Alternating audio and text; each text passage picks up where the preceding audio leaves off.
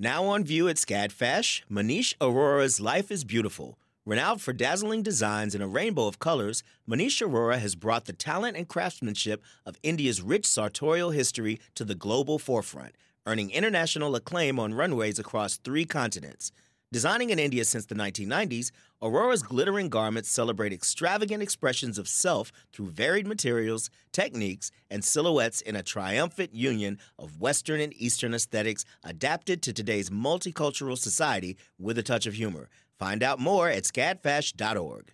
Support for WABE comes from 100 Miles, a nonprofit committed to preserving Georgia's 100-mile coast. Protecting this critical coastal ecosystem takes all of us. Watch the stories of the innovators and future leaders who help keep our coast flowing at OurGeorgiaCoast.org.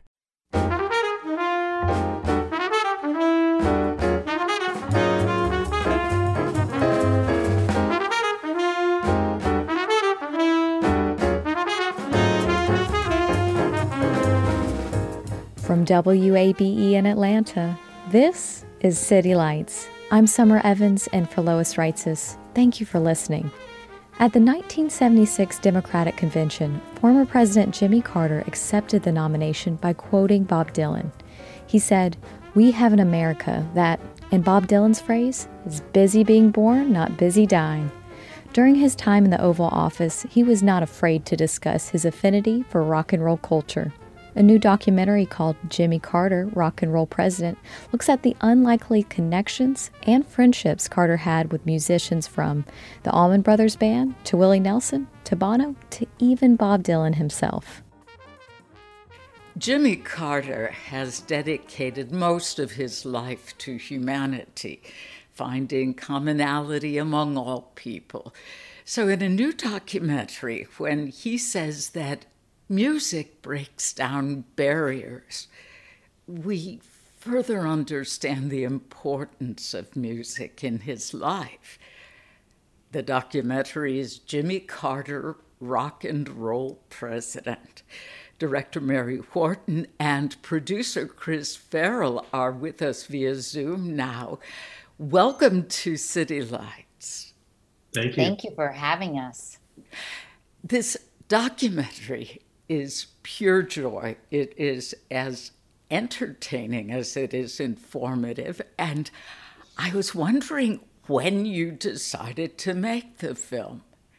I had been working on a couple of ideas, one of which was a Steel Pulse documentary. Mary and I, who have been friends for 20 years, had been talking about working on projects together. And then I came along an Allman Brothers idea, and myself and a few guys were working on that. And as part of that research, I was speaking to a financier in Atlanta, and he said, you really should come down here and talk to these gentlemen that served in the Carter White House, because they know a ton about Greg Allman and the Allman Brothers, and the Allman Brothers put Jimmy Carter in the White House. So I was fairly intrigued. So I went down to see Peter Conlon and Tom Beard, who had worked in the White House, and they told me these fantastic stories about the Allman Brothers and that relationship, and just how close Greg Allman and President Carter were. And so I get up to leave. I was very gracious and thankful for their time. And they said, "Well, but do you want to hear about Bob Dylan and Jimmy Carter?" And I said, "Well, that's not what I'm here for, but that sounds pretty interesting. Yeah, sure. Tell me about it." And they just regaled me with these stories that I was, dumbfounded. I like to think that I know a fair amount about music, but I had just never heard those stories. And once again, I decided, okay, I've overstayed my welcome. I'll leave now, and thank you very much. And they said, "Well, what about Willie Nelson and Jimmy Carter?" And I was just, by this time I was like, "You got to be kidding me." So I had gone down with the very clear intention of working on the Allman Brothers, but through their stories, I decided, this is the genesis of something that I really want to do, and I want to explore, and I want to develop. And I called Mary. And to be honest with you, there's all these revisionist history. I can't remember if I called her the second I got out of the meeting, on the way to the hotel, in the hotel, but she was definitely my first call, because again, the respect that I have for her and our friendship and wanting to do something. And I thought that this was something that we've been away from the South for a long time, but as Southerners, there's a sensibility, the musical angle, but there's also a broader story that we wanted to tell as well. Well, yeah, I mean, Chris and I, like you said, we've been talking and trying to find the right idea of something to work on together. And when he called me, he said, I found something that I think you're going to want to be a part of. And I was like, oh, great. Tell me all about it. And he was like, I can't tell you about it right now. I'm on a cell phone. I'm in Atlanta. I don't know who's going to be listening. And I was just like, what are you talking about? Like, what is this? I'm used to working on things about, big rock stars where there's a lot of secrecy around it. They don't want the fans to find out until it's ready to be announced and all that kind of stuff. So I understand the need for discretion, but he was like, I'll call you when I get to a landline when I'm back in New York. And I just thought this was crazy. And I remember saying to my husband, Chris has this idea and he won't tell me about it. And it's driving me nuts. Like, I'm like, I could tell by his excitement about it that it was something really good. And it was such sort of early days in, it was just kind of like running around in his brain, and he didn't know exactly how he was going to put this project together or pull it off or find the money or any of those things. Like, those are all big, hard challenges. And, but he was just so excited about it. And so I knew that it was something good. And as soon as he finally got to New York and he wouldn't ever I asked him a couple of other times and he wouldn't tell me about it, because he would be like, no, I'm on a cell phone. I can't talk about it. And it was just the suspense was killing me. And oh my God. What year was that? It was the end of 2017. Yeah, it was almost 3 years ago now. Yeah. And then, so by the way, in fairness to me, partly because of my, my real profession or my historical profession is mergers and acquisitions. And so that's, shrouded in secrecy and you have to be confidential. But I really did believe that we had stumbled onto something. And by the way, it was the tip of the iceberg, and we can come on to that. But I just thought, my God, someone's going to scoop this, or someone, if we start telling people, then, someone's going to get to them, or Vanity Fair is going to write an article.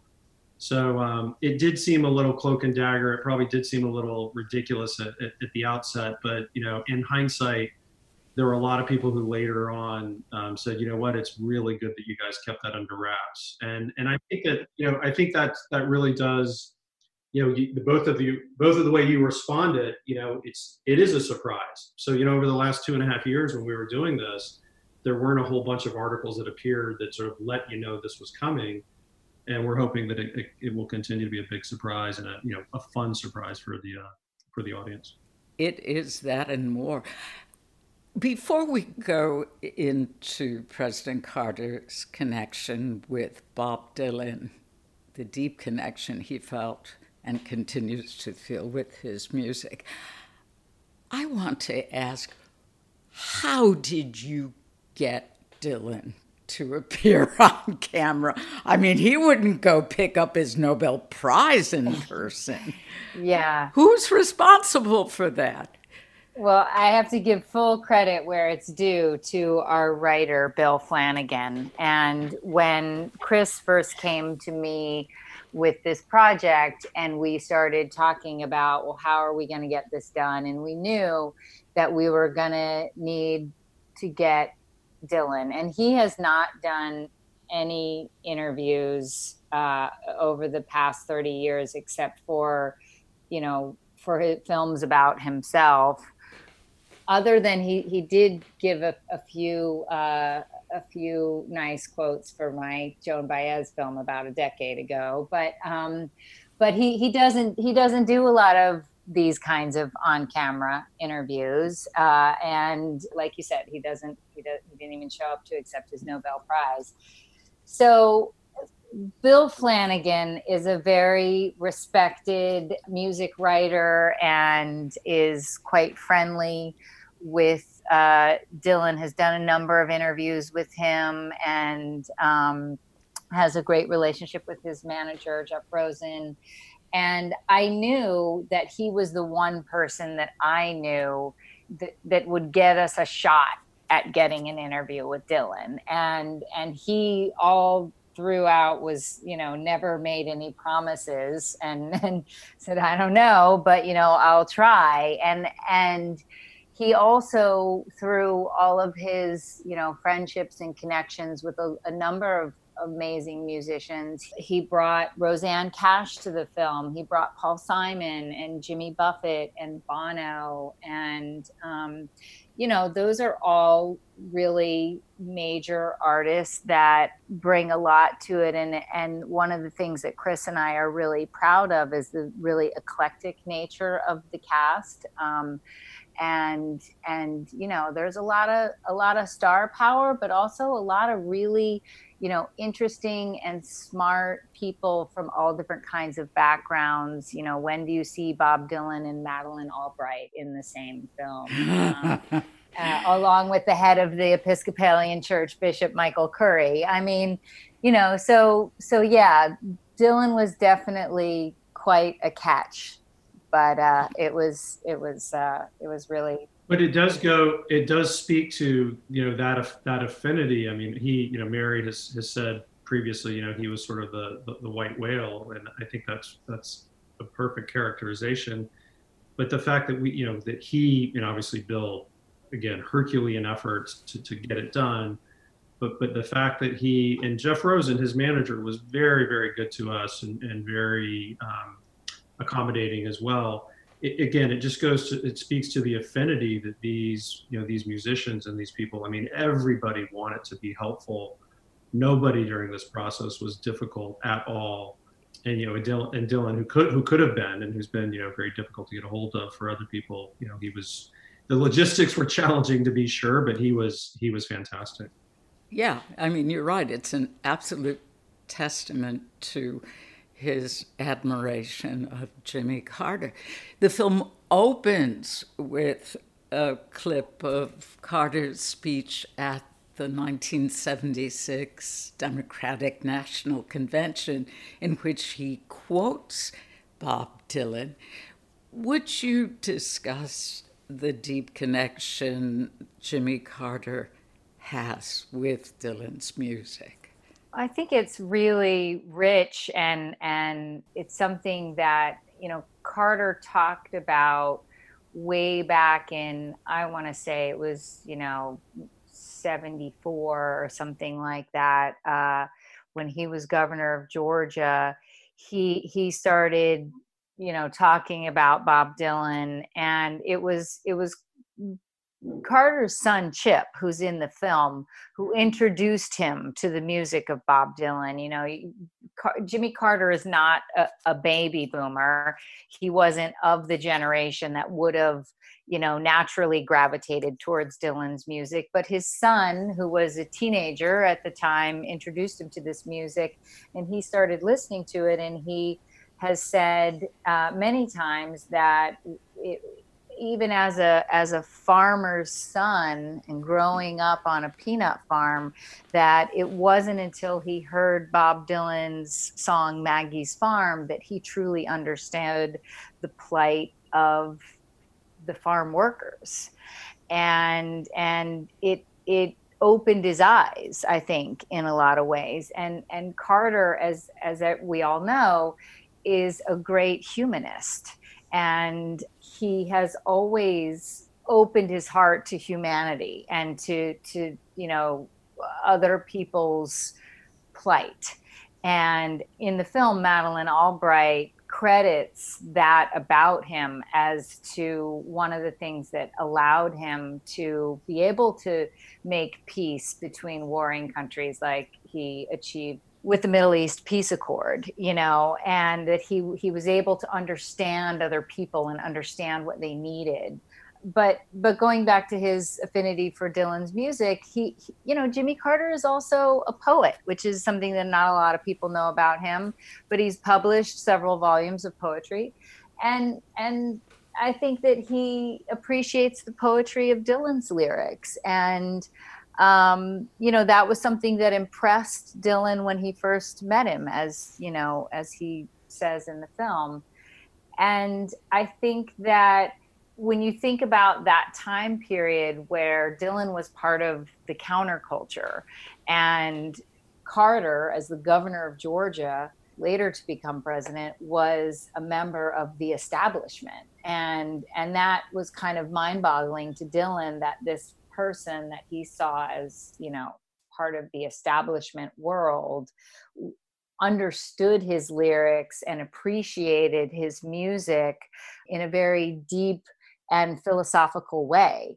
And, they had these deep philosophical conversations about Christianity and about Carter's belief in God and what that meant to him. And that's not the kind of conversations that politicians and pop stars typically have. I think one of my favorite lines in the whole movie is, or the one that just made me chuckle because I could completely relate to it, is when Willie Nelson says, he could imagine that Bob Dylan and Jimmy Carter had some really interesting dynamic conversations because they really come from such different places. And then he juxtaposes that with him and President Carter really coming from the same place. I mean, I will say this, there are a number of themes that we tried to capture, hope, the power of music, the goodness of this man, we tried to make some social commentary.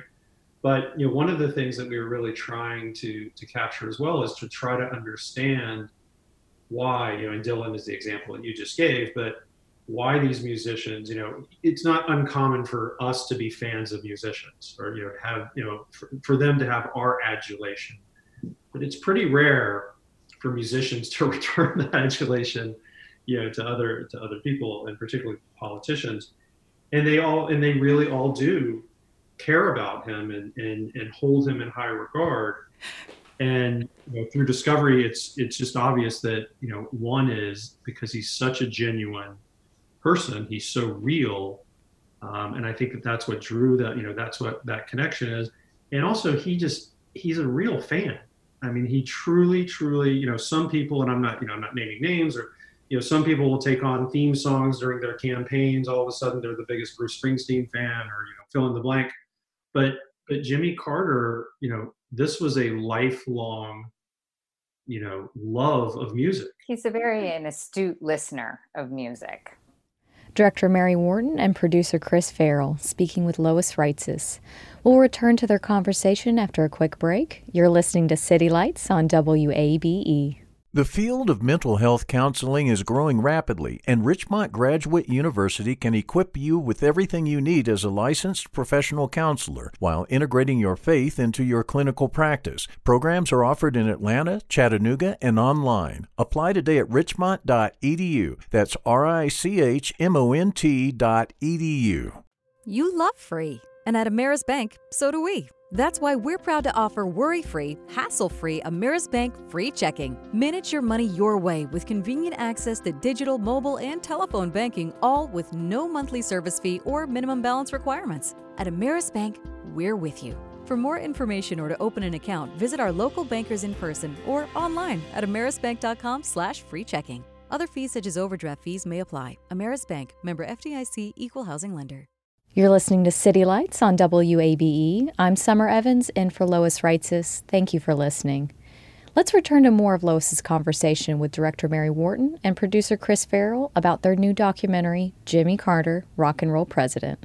Something that struck me in the film as I was chuckling, also particularly when Bob Dylan recalls meeting Jimmy Carter for the first time when he was governor and saying, I realized my songs had reached into the establishment world I had no experience in that realm, and it made me a little uneasy.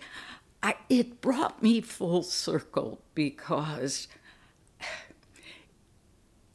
we're in a time now, particularly in this part of the country, where Confederate monuments are coming down, and Mississippi has gotten rid of the Confederate flag. And I think the attraction between Dylan and Carter isn't as far-fetched because we realize that Jimmy Carter had zero tolerance for racial discrimination. So he wasn't that establishment. And I think that's part of what's refreshing in the film. Of course he would relate to the poet, the bard, the dreamer, who just wants everyone to love each other. That part is fantastic. And when you talk about how other presidents have adopted theme songs, or we know about the entertainers they've brought to the White House, it really wasn't until Barack Obama took office that we saw the range of artists that were invited to perform at the White House. And when you turn to the jazz musicians who are featured and the discussions about jazz diplomacy, that was so important to bring out as well. Bill Clinton played his saxophone, but it was about him playing the saxophone. With Jimmy Carter, this music was a part of his life and important to him before he was famous and regardless of the fact that he was famous while he continued with it. Is that fair to say? I mean, many people throughout the film, highlight that, people from his past, whether that's Chip or, AIDS. He himself recounts the stories of being in childhood. Andrew Young, famously says in the film that, Carter would be able to go into black churches and without picking up, the song book, be able to sing, every single song. I mean, that's not something you can just pull off as a politician. I mean, you have to be deeply rooted in those things. The other thing that was powerful about the jazz piece, in addition to all those incredible jazz musicians, I think that the fact that a president of the United States, and you think about the times that we're living in right now, was able to stand up on the White House lawn and call out the country for racism, and to say, that has been a part of our history and we need to be better than that. I just think that was incredibly brave and incredibly powerful. When I first came to Atlanta in the late 1970s and I began working at WABE, our format was then classical and NPR news. We are now all news and talk. But back then, President Carter was in office, and at the radio station, he had provided to us through his secretary his favorite classical LPs.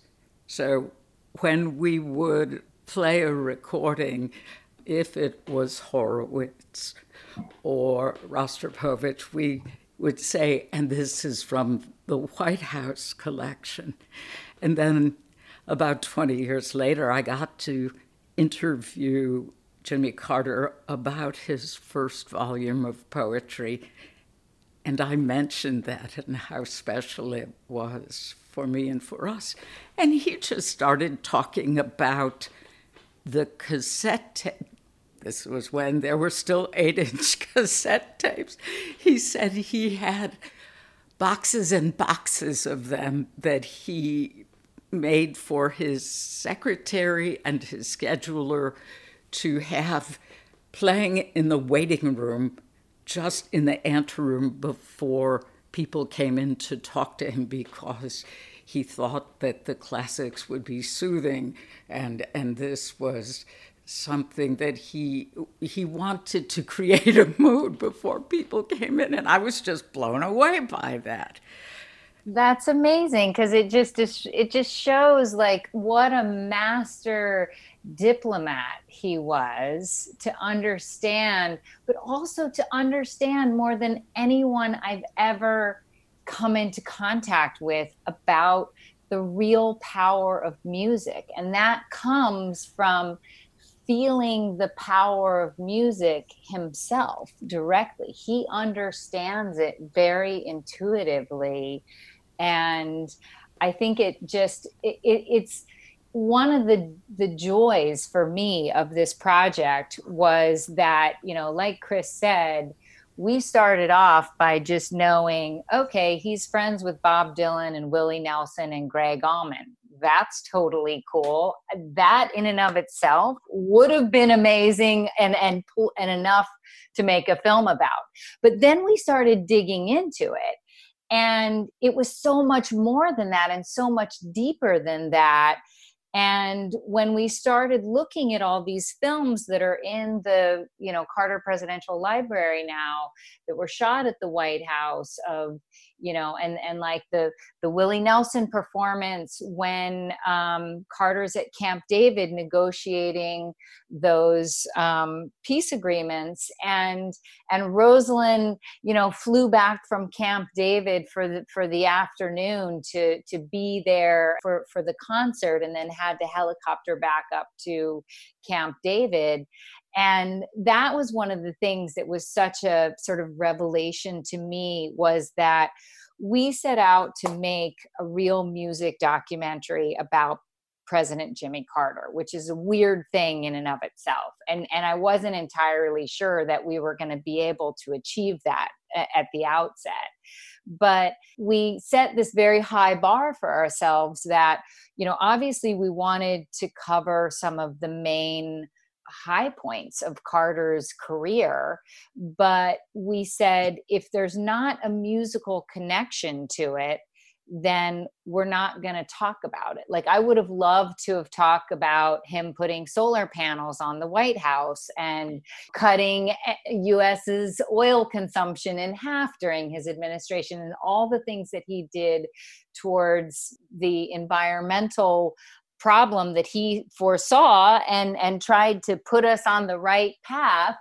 But, we couldn't find a musical connection to that. So we didn't cover it. We allude to it. There's a shot of the solar panel, but we didn't cover that. But when we were able to find these musical connections to, say, the Camp David peace accords and to the Iranian hostage crisis, I was so relieved, because we're not trying to be the definitive film about Carter's life or even about Carter's presidency or about his accomplishments. And we're not political historians. When you talk about the Camp David Accords or the Iranian hostage crisis, you could make a whole film about either one of those things and not cover it all. It's very complicated and complex. But what we tried to do is look at it through a different lens. And like the story that he told us about listening to Willie Nelson's gospel music when he was going through the most difficult challenge of his life, which was the Iranian hostage crisis, and using that music as a way to get through this difficult time, it was such a revelation to me, because every news network has a Carter biography like sitting in the can waiting for him to die, and they'll just insert the time and cause of his death, and then it'll go on the air the next day, and they'll all talk about the Camp David peace accord, and they'll talk about the Iranian hostage crisis, but nobody knows that little detail of how he truly was able to get through this difficult time was once again through the power of music, but now they will. And I think also following up on what Mary said, I mean, we had to be disciplined, because there were, it's funny, I told you that the genesis of the project And, there were these couple of handful of stories, and certain people wanted us to actually, tell the story of the presidency, make it clear to people that he was in fact a great president. And Mary and I were just very clear with each other. No, we're going to do it through this lens, and that lens will still be able to get across what we're trying to get across. It's a surprising story. We wanted to make us a story that was surprising and entertaining. Check. I think we did that. But we also we really, really wanted to show that in this very sort of, he says divisive, I would almost use the word desperate time that we're in, or times that we're in, that, music historically could bring hope in very, very difficult times. And we and he are hopeful that that can happen again. And there's another theme that, we should expect more of each other. We should expect more of our leaders. He is certainly an example of someone who's an incredible individual, and he had held the highest office in the land. So we can find people like that for those offices, and we ourselves need to hold ourselves to higher account to do that, to find those type of people. Well, that comes out in the footage and the narrative you give to his inaugural gala. Would you talk about that, some of the musicians in attendance? Oh, there were so many that we couldn't even, we couldn't spend too much time in that one moment. But, there were lots of people at that concert. Linda Ronstadt performed.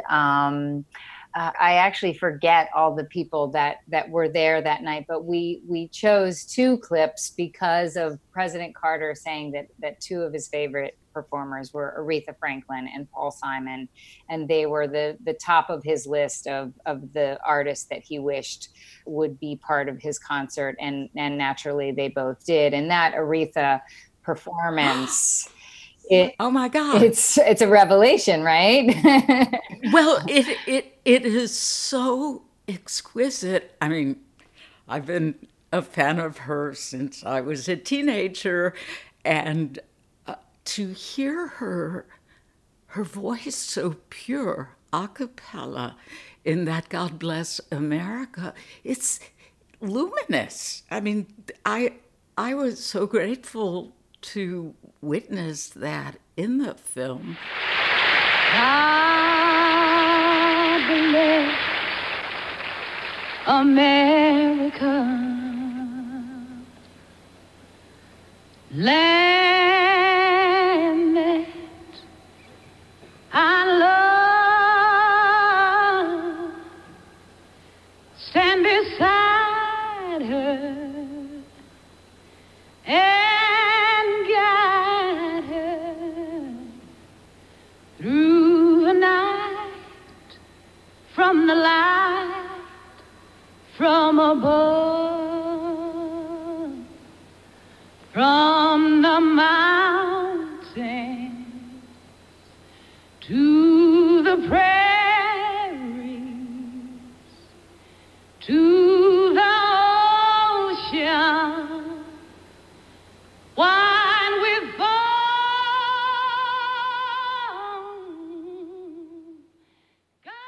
And then, of course, the shots of the audience are pretty dazzling, too.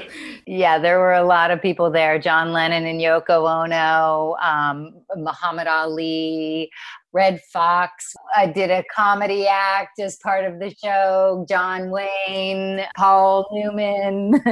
One thing to go back to just in terms of the performances, because Aretha's was, as you said, it was just ethereal. It was so amazing. But I love Paul Simon, and I love that song. But that listening to that rendition, listening to that performance, I still get chills, because again, to me, and that song and sort of the passion of that song, and sort of, I'm weary, and I'm just sort of, that could be today, 2020, that he could be singing that.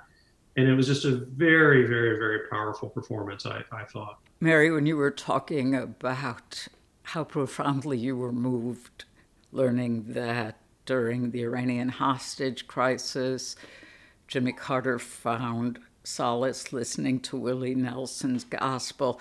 I think that story that Jimmy Carter tells early in the film about Willie Nelson smoking dope in the White House was worth the price of admission itself.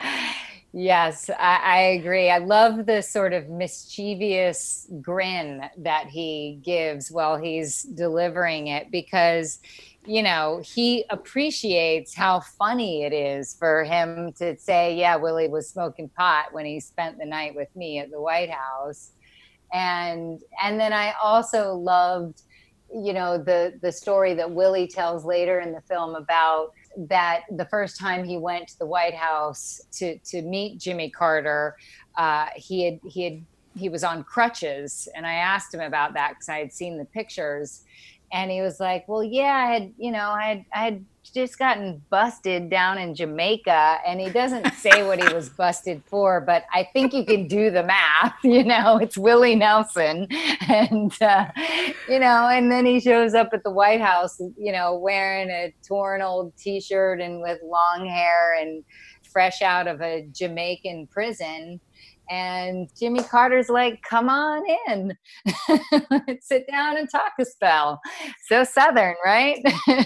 That's director Mary Wharton and producer Chris Farrell talking to Lois Reitzes about their documentary, Jimmy Carter, Rock and Roll President. We'll hear more about the film after a short break. Stay tuned. Have you heard an interview on City Lights that you would like to share with a friend or listen to again? WABE.org/citylights is the place to find today's interview, as well as segments from previous shows. We invite you to search, stream, and share your favorite show at WABE.org/citylights. And thanks for listening.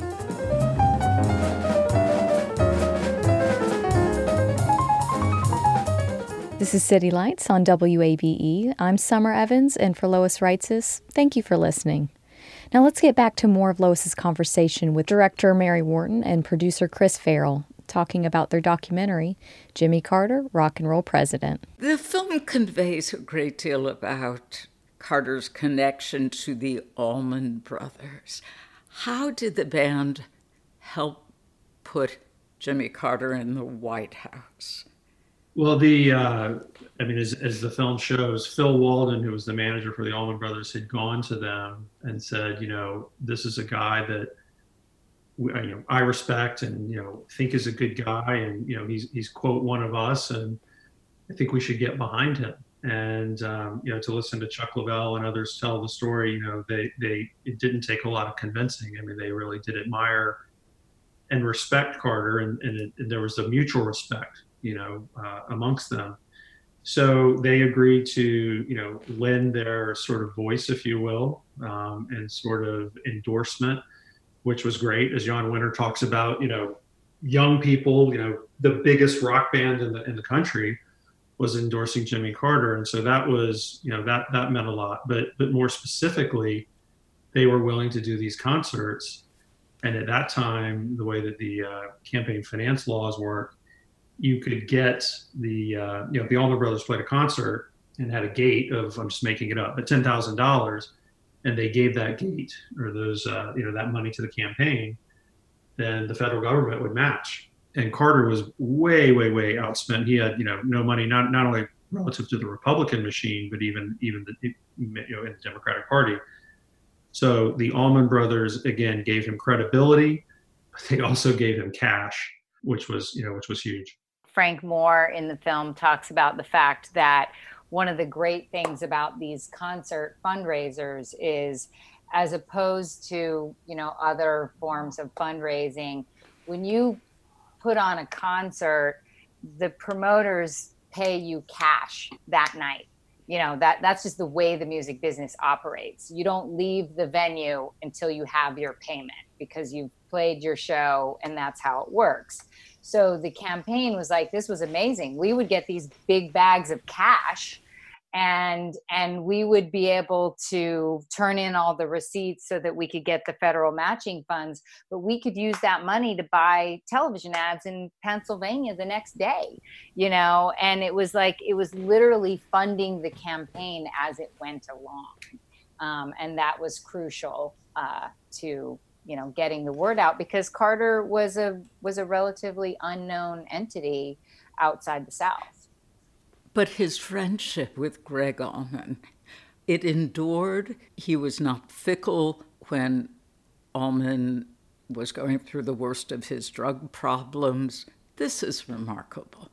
Absolutely. And it goes back to what Chris was saying about the sort of affinity that these musicians had for Carter. And it speaks to, why they were all so willing to come on board and help us out with this movie, because they saw that we had good intentions with it. But Carter is a true friend, someone that you can count on to be there for you. And that, I'm sure that famous musicians have people fawning all over them all the time, and have lots of people who want to be their friends, but they don't know who to trust. And Jimmy Carter is somebody that you can trust.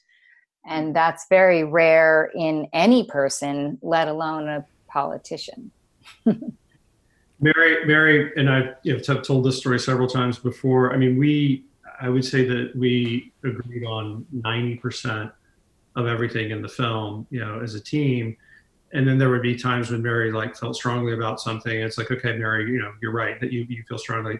That was a story that I felt very strongly about. And Mary was, very gracious and in keeping that, allowing us to keep that in, because to me, it's seminal in terms of, it really just is who he is. And whether you put a label on it that, that's his Christian, value, whether that's, he's a humanist, whether it's just that he's a good individual, I really do think that story and the arc of that story, sums it all up in terms of who he is as an individual. And Mary rightly pointed out the other day in another interview, not only does he go through all that and risk his political career, but then he wins. And the first guy he has at the White House for dinner is Gregg Allman. I mean, it's just incredible. The interviews you have with famous musicians, the testimonials, there's a wonderful intimacy you achieve. I felt like Rosanne Cash was my friend during that movie. I want her over for dinner tomorrow. Totally. But how did you amass all of that fantastic footage of Jimmy Carter hanging out with the popular musicians during the 70s and 80s? I like to look at it like I'm Nancy Drew. When I was a kid, I wanted to be a private detective, and I was really into hard-boiled noir private detective novels. But it's a sort of a treasure hunt where you just dig around in libraries and archives, and a lot of times materials from that era are not necessarily labeled properly. And so you just have to just go look at stuff. And it's interesting, this is the first time that I've done a film about somebody of President Carter's kind of stature, where literally everything he did in the 4 years of his presidency was fully documented by photographs or footage. And it would be documented by multiple different people. So, there's the White House photographers, and there's the Naval Photographic Collection that has all these films, and there's all of the 3 different news archives. And so it was a mountain of material that we had to sort through, and that we wound up with a spreadsheet that is, I want to say, 100 pages long. It might only be 62, but it is a massive document that we use to keep track of all the material that we have. And we couldn't even afford to get everything that was out there. if I was, I've made a film about, say, Jimi Hendrix in the past, and it was just sort of like, I need to see every single piece of footage that exists from his entire life. And I was able to do that because there was only so much that was shot. With President Carter, it was so much that you had to like just go on like little clues. Like, we knew that the Jimmy Buffett concert that he gave to help support Carter at a crucial moment in his career, in his campaign, was in Portland, Oregon. And we didn't know the exact date, but we could kind of trace like when were the primaries in those, in these particular places, and be like, okay, so the Oregon primary was in, let's call it May. And like, let's look for anything of any film footage that would be of Carter rallies from that time period. And we finally found this one reference to some film that said Jimmy Carter with folk singer. And we didn't know what it was, and there was no way to look at it, but we took a chance and we paid the money to have the film transferred so that we could see it.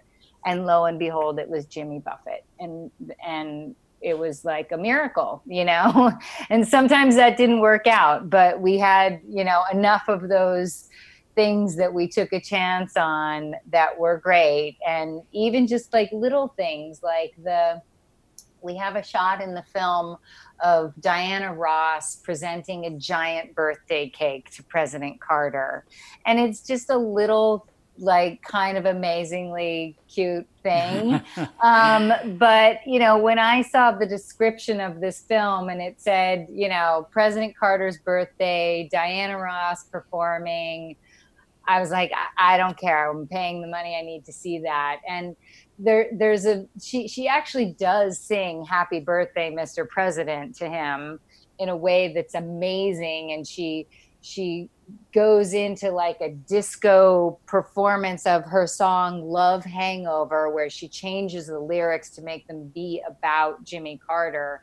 And it's this total surreal and amazing Diana Ross performance that I still rue the fact that I was not able to find a way to work that into the narrative of our story, because it's amazing.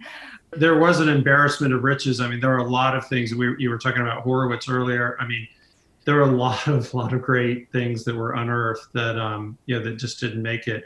And also, by the way, I mean, the team, like the archival team that we had was incredible as well.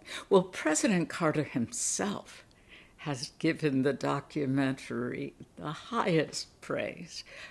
What is it like for you to hear those comments? What was it like when you first heard them? Well, it was quite a journey. I had promised him at the very beginning of all this that, I was going to show him the film, before he passed away. And, it was almost this race against the clock. Luckily, he's so strong. I mean, he'll probably live another 5 or 10 years. But and there were times when we thought, well, we're not going to be able to do it. And, there were a lot of people involved, as you can imagine, a lot of handlers, etc. And it became almost this sort of, very stealth, very clandestine operation that Mary and I flew to planes and showed it to him and the First Lady and Amy and Chip and Jeff. And it was just, it truly was one of the most special days of my entire life. One, to be able to fulfill that promise and that commitment, but to see his reaction. I was sitting next to Mary, he was sitting next to Mary. Mary's in between the two of us, and he kept whispering, and he cried during the film. And he was in such a good mood afterwards. He invited us to lunch, and we spent a couple of hours at lunch with him. And then it came back to us via Amy that I think he's even said in several of the quotes that you've seen, he would not have changed a thing. Well, I have to congratulate you both again, because we've lived through such culture wars. And it's so uplifting to see stereotypes bashed and people of every type and music of every kind uplifted in your film.